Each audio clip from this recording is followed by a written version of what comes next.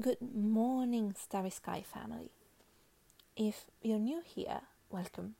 I'm Alexis, also known as Asteria in witchy circles, and I'm a portrait photographer with a master's in history and a passion for the early modern esoteric tradition and all cosmic witchy things that go with it.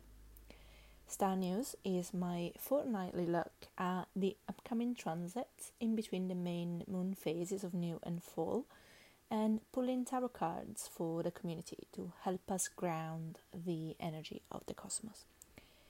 The main show drops on Thursdays, and I and my guests are here to support you in building a life you don't want to escape from.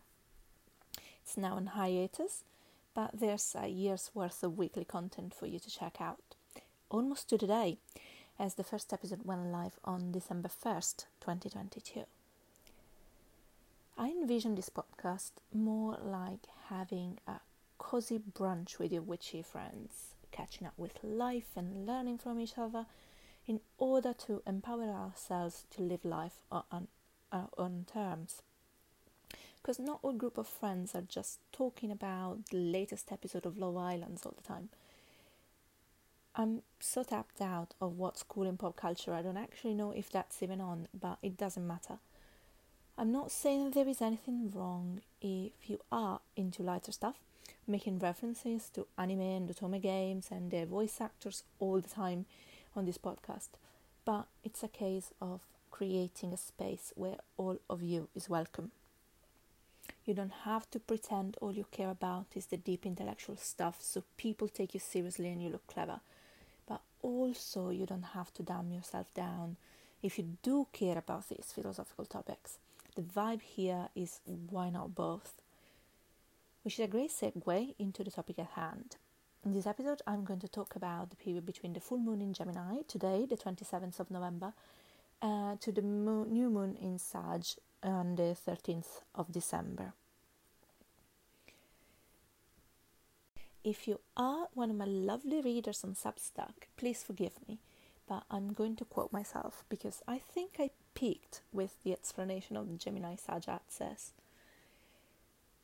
The medicine of the Gemini Sagittarius axis is about learning to hold the big vision while looking at the details without getting caught in them and bogged down. Some things require us to focus on a small area, but others require us to let that go and trust that things will work out without micromanaging. Most likely, the same things will require both approaches at different times, or the tricky balance of both at once. This axis is ruled by Mercury and Jupiter, a tension that will be seen at the full moon, but I feel there's room for these energies to work together, built into the zodiac being a wheel. It seems like something obvious now I'm saying it, but the moon truly is the biggest symbol of how all energies play together in each astrological season. Like the symbol of the yin and yang, the seed of one energy is found in the other. Mercury and the third house are fast-paced and versatile. And that's a great complement to the big philosophy, go with the flow energy of Sagittarius and the ninth house. While it's been researched and there's a lot of work out there about how our body stores trauma and many modalities to release it, often we overcomplicate shifting mindset. Often we hold on too tightly to the things we believe and the identities connected to that. But Gemini, in its duality and quick thinking, help us to see the other way and choose to just release it and live in the what if. And later on, it's poetic that Mercury enters Sag before the Sun, almost heralding the season and preparing the way for that transit like a parade heralding a king. As we enter a strength here in tarot and numerology, this image feels like a vivid depiction of what's a positive attitude to the liminal space. In recent years, we've had 2 royal weddings and a coronation, with crowds waiting for the parade coming by, and there are so many smaller moments of excited anticipation for something about to happen. The clock heading for midnight on New Year's Eve, the lights dimming before a concert or a play, the trailers at the cinema, marathons and cycling events, the final sets of a tennis match. We don't really think twice about living in that moment, holding the tension of what's about to begin with trust that it's coming. Sometimes there are hiccups, like the tech delay in the proceedings. Many people at this point lose their patience and let negative emotions get in. Some begrudgingly stick around while others leave. Such energy sticks around, seeing the bigger picture, making friends in the queue like teenagers bonding over the Roshi and the fandom event. Their love for the idols so great that rain or shine, or snow one time for me actually, knowing nothing can get in the way of seeing that concert. Celebrating the beauty of the shared experience of waiting as much as the shared experience of what it is that you are waiting for. And this is a great question to keep in mind as we face our first transit this very afternoon. Mercury in a square with Neptune. Squares are seen as hard aspects because they involve opposite elements, in this case fire and water. Even without the themes of the planets coming into play yet, you can see the tension between two elements that can both manifest as small or as powerful, and which have the power to extinguish each other. Most people talking about the two planets will have a negative energy around this transit, but honestly, I think being careful to avoid misunderstanding through clear thinking and clear speaking is a good thing to do at all times. Tell me you have Mercury in Capricorn without telling me you have Mercury in Capricorn. Anyway, I prefer to look at transits from a more empowered lens of what are these planets highlighting in my life and how can I work with this energy. That don't mean work in terms of spells and ritual necessarily, although by all means the transit can and do inform that, but that's a topic for another time. Neptune is the modern ruler of Pisces, and in domicile if you use that system. Otherwise, you are looking at two Jupiter rule signs, which in my opinion colors the way we can look at the square in a more positive lens. Neptune is also still retrograde until the sets, which adds another layer and an introspective focus to the transit. On the 1st, we have the first major transit of these 2 weeks, which is Mercury shifting into Capricorn. And just over 24 hours later, hitting its ruler Saturn, that is now in Pisces, in a set style. Mercury may not be the most comfortable energy for Saturn or Capricorn, since it fits Earth. Sorry, it's actually cardinal Earth. And its energy is all about structures. But Mercury does rule and exalts in Virgo, which, while mutable, is a detail-oriented energy, so I don't really see a lot of tension. The next major movement is Venus leaving her domicile, squaring Pluto in Capricorn, on her way to enter Scorpio. The square is happening on the 2nd, and again, about 24 hours will pass before the ingression. Venus in Scorpio is an intense energy, and icky from Amnesia's natal placement, if you know, you know. A day later, Venus will trine Saturn. So even if we are now in the fiery energy of Sag, we still have a lot of action in water signs. Earth will be active too, with Venus and Mercury both hitting the trajectory of Jupiter retrograde in Taurus on the 10th and the 8th respectively. Oh yeah, if you're new, I have a wild monkey brain, so I work in themes rather than chronology. Anyway, Mercury and Venus themselves will get a chance to dance on the 11th before Mercury stations retrograde at around 7 a.m. UK time on the 13th. Outside of the moon, the only other transit of notice that's affecting the fire signs will be the Sun trining Chiron on the 8th. So prepare to face your core wound once again. So, the moon. Since we start in Gemini on a full moon, it'll be with a waning period, and it will be half across the personal half of the houses and half across the interpersonal houses. There will be also 2 long voids, so no aspects to other planets on the 1st and on the 6th. The new moon will be exact at 11:32 p.m. UK time and at 20 degrees, so nearly on its way out of the sign. It's almost like a chance to take the lessons of such season and look at the world with more optimism and less attachment to what we think the world should be like and our life should be like. In my opinion, detaching from our manifestations is about accepting what is, not from an energy of settling for it, but from an energy of curiosity.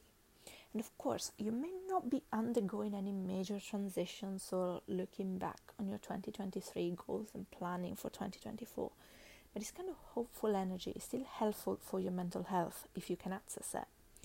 If you can't, it's possible you need some professional support in that, as you may be going through a depressive spell or have other conditions that present depressive symptoms.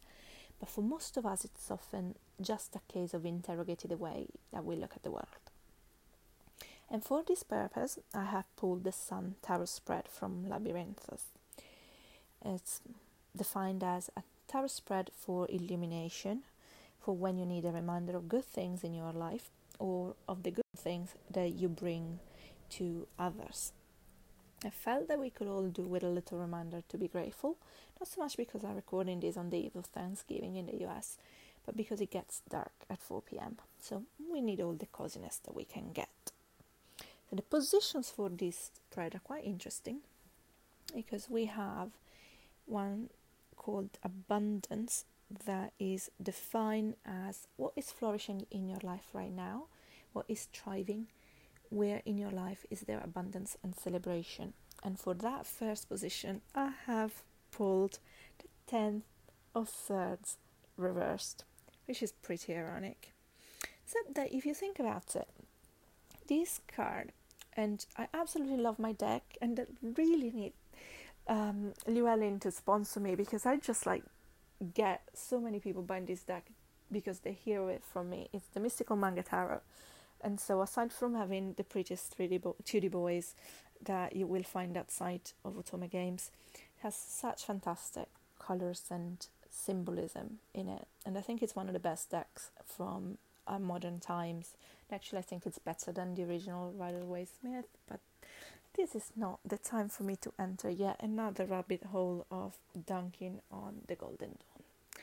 But that is the vibe in this podcast, if you never heard me doing that before. So the 10th is representing what looks like either dawn or sunset, because you see the sun at the horizon. There's the light is really reflecting on the surface of a sea. It looks like a lake could be, because actually there's little mountains towards the horizon. And then it goes progressively orange and pink and all the way to purple and black, because obviously we're blackish because we're talking about the sky at night. So that is more likely dawn from the colors, but could be early sunset too. Although now that I'm looking at it, I see stars. So maybe it is actually meant to be dawn. Okay. See, I'm learning my cards every day. So, again, the 10th, famously a card with this representation of being backstabbed. And it's the final card in the suit, and it has been a suit all about our thoughts and very strong conceptions of mental health. And there's this figure looking towards this sun rising with all of these swords in her back, as if she's like the Iron Throne in Game of Thrones, and she's knee deep in the water, so she could easily fall and drown under the weight of the swords in her back. So not exactly the most positive cards, but we got it in reverse. And there's different ways you can interpret reversals. And one way that I think applies this time is well, two ways actually I think of like this time. One is the introspective view, where you're kind of like looking at this card and you're saying, am I the one having this energy? Is like, is this something inside me rather than external to me? Am I not looking past what has happened and realize I'm out of this situation, whatever the situation is? And kind of the inevitability of the end. Are you getting stuck instead of moving on? And another way to look at it is reversing the effect of the meaning of the card upright, which means that we are at the inevitable end and we are letting go of those swords, because if we are upside down, they could easily fall down. Well, they probably lodged in the back, but let's go with the metaphor. So this is our abundance, which doesn't seem so much to be a card that is illuminating what it is in our lives, rather than bringing to our attention the kind of thought patterns that we might be having that stop us from seeing what it is, the abundance, and the fact that we are maybe at the end of a cycle and we didn't even realize we were in a cycle. I definitely realized that I've been in the liminal space for ages, but it can be easy to not see how much you've grown and how much you are on the precipice of something new. So that is the first position. We're already kind of like this very introspective energy, and it will follow with the next card, and we have this next position is titled Sunlight, and the question for it is, where can you go to find even more happiness and joy in your life? And I have pulled the Knight of Swords reversed, and at that point I was like, have I actually accidentally turned around the deck? And I'll continue that with the next card because it's like the silliest thing. But the Knight of Swords reversed, aside from being my deck husbando, is one of those cards where the meaning is about being too impulsive. You kind of don't really have a thought out plan. And so, especially in the reversal. But I think, and I may be wrong and you may disregard it, or you may pull your own cards for this spread, or you can interpret the card that I pulled in a different way. Like your intuition can rule. I'm not your guru. But anyway, so the Knight of Swords being a kind of like impulsive, directionless, and just getting in the action. To me, in this context of having this sunlight card, of what it is illuminating, and I keep locking my phone and losing the spread and forgetting what it is that the spread means, where you can go to find more happiness in your life. I think it's an invitation to stop and look around instead of heading heads on, galloping on a horse, because that's another meaning of the reversals. It's kind of like blocks, and I think in this case a block is actually not a negative, because we are following up from a Ten of Swords reversed. Anyway, the next card I pulled, I did reverse the deck because I thought, how am I pulling two reversals in a row? I must have reversed the deck. At which point I realized I did not, and I pulled the Magician reversed. So, because of the moving around the deck, you can look at it upright and be like, it was meant to be upright, you just reversed the deck. Or you can ride on with the fact I reversed the deck and the coincidences it came out reversed. The Magician came out for the position of inner light, which is something you love about yourself. What is your inner light? From where does it come from, and how is it usually presented?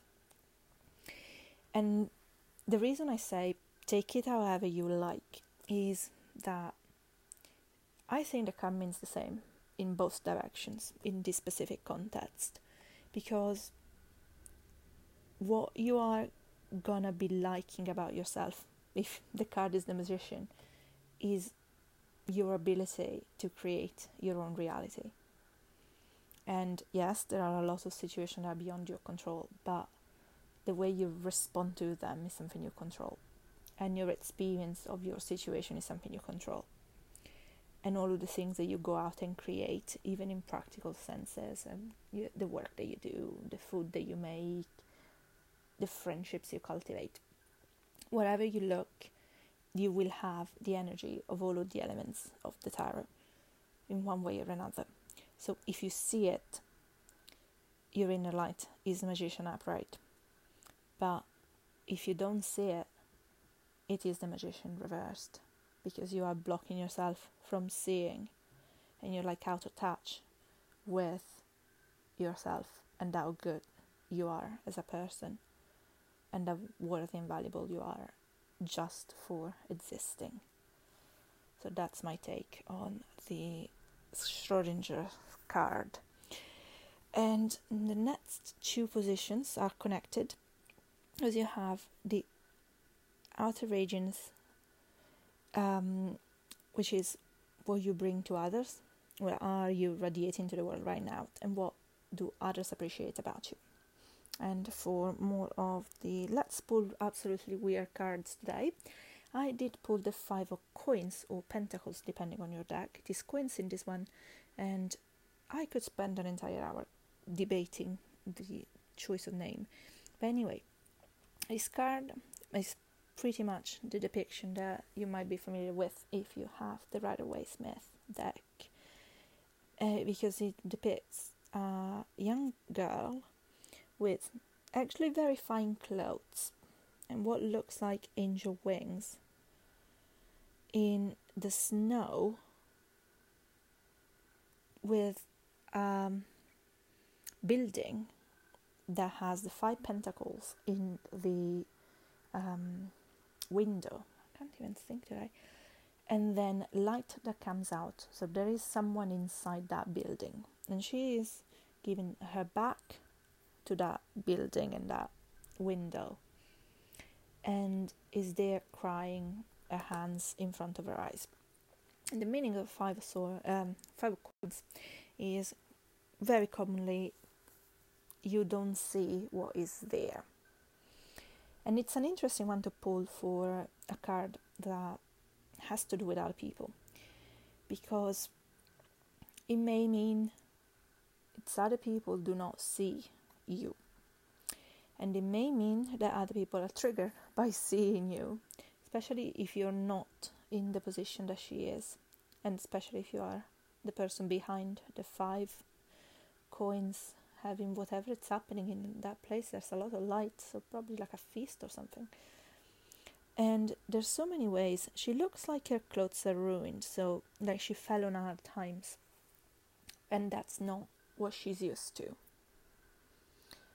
Have you gone through changes that people are not recognizing? This is a pull for the collective. Why am I pulling things that are related to me? But anyway, this is a question for what it is that you are putting out. And what I said is just potential suggestions of how to look at it. But the general vibe of this card in this position is what it is, that the energy that I'm putting out, people are responding to, because we all were responding to the moods of others. So if you are working and living with other people, what mood you're in will affect them. Whatever you believe about energy, you cannot deny that's just what happens in a space when you are with other people. Or even on the most basic sciencey level, that is just how things are. And that 5 is kind of asking us, am I gonna be the fire, the window bringing out the light, or am I gonna be so caught up in my own problems that I'm gonna be blocking it? Because the actual depiction of the card, some of the light is dimmed from our vantage point as the viewer of the card, because the girl is in front of it. And the last card is still a bit of a downer, because we have cloudiness, which is where is the app? I forgot. Sorry, this is like my most bizarre recording yet, I think. So the description for this position is what stands in the way of you being able to appreciate all the good things in your life and what needs some clearing. What we have is the Eight of Cups.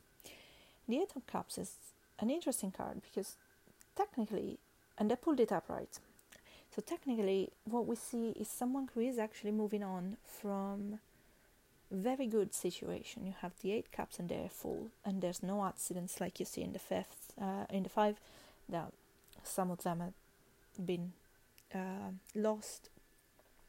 It's a very good deal, but still moving on towards something else that we don't really know what it is, and we don't really know how viable it is, and it looks completely crazy from the outside.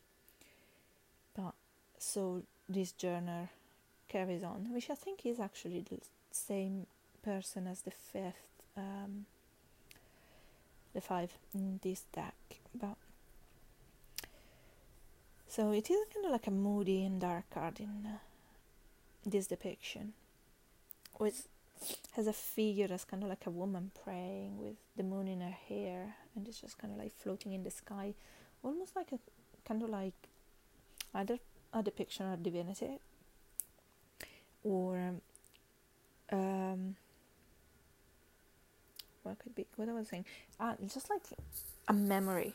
If you think about like in shoujo manga, where you have all of this very floaty way of things appearing on the page, and she looks like a panel where you have a memory of someone who's doing that. Could be both, could be either. She has the hair so dark that it blends with the sky, so it could be someone who died, could be taken in any possible way. But whatever way you take it is the reason you're not seeing the good, because you are not allowing yourself to follow what you really feel, and you're thinking, I have these 8 cups here, I should be enjoying them, why do I want more? This is a thirst for something else.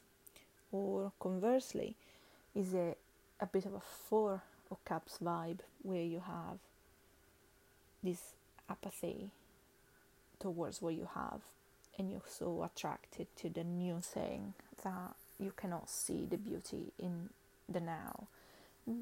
All of us will have different things that we resonate with in this card at different times. We might be a bit of both today as well, but since we are in this theme of everybody being grateful for what they have and then rushing to get a sale the next day, it is a very interesting card to pull for the collective, since I know from the data that a lot of you are actually in the US. So this is coming out after Thanksgiving, so it's kind of pointless to wish you a good one, but I'm very thankful that you let me in your energy every week, and I love having you as part of the community, so come say hi on the usual places. And I still don't know when the main episodes will be dropping again, so I'd probably be speaking to you on the new moon, and until then, keep living in wonder.